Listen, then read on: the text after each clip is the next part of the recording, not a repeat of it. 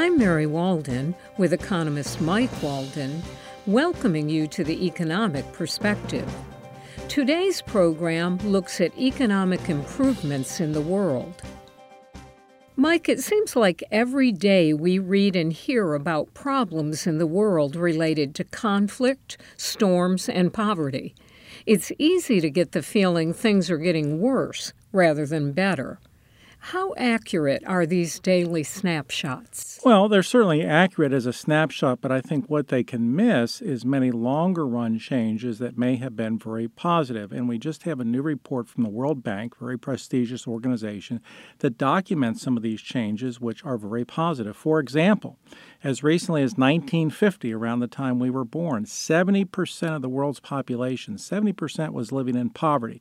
Today, that is down. It's still higher than we'd like, but it's down to 50%, and the trend is continuing to go down.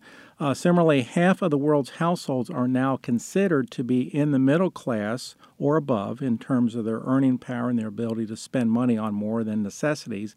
Many diseases that were common, again, especially when we were born in the 1950s, have been literally eradicated.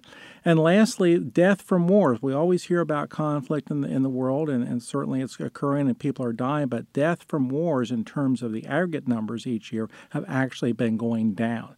So I think it's useful to latch onto some numbers and some trends that are positive, and certainly these trends, I think, put a smile on our faces. I'm Mike Walden. And I'm Mary Walden for the Economic Perspective, an NC State Extension program from the Department of Agricultural and Resource Economics.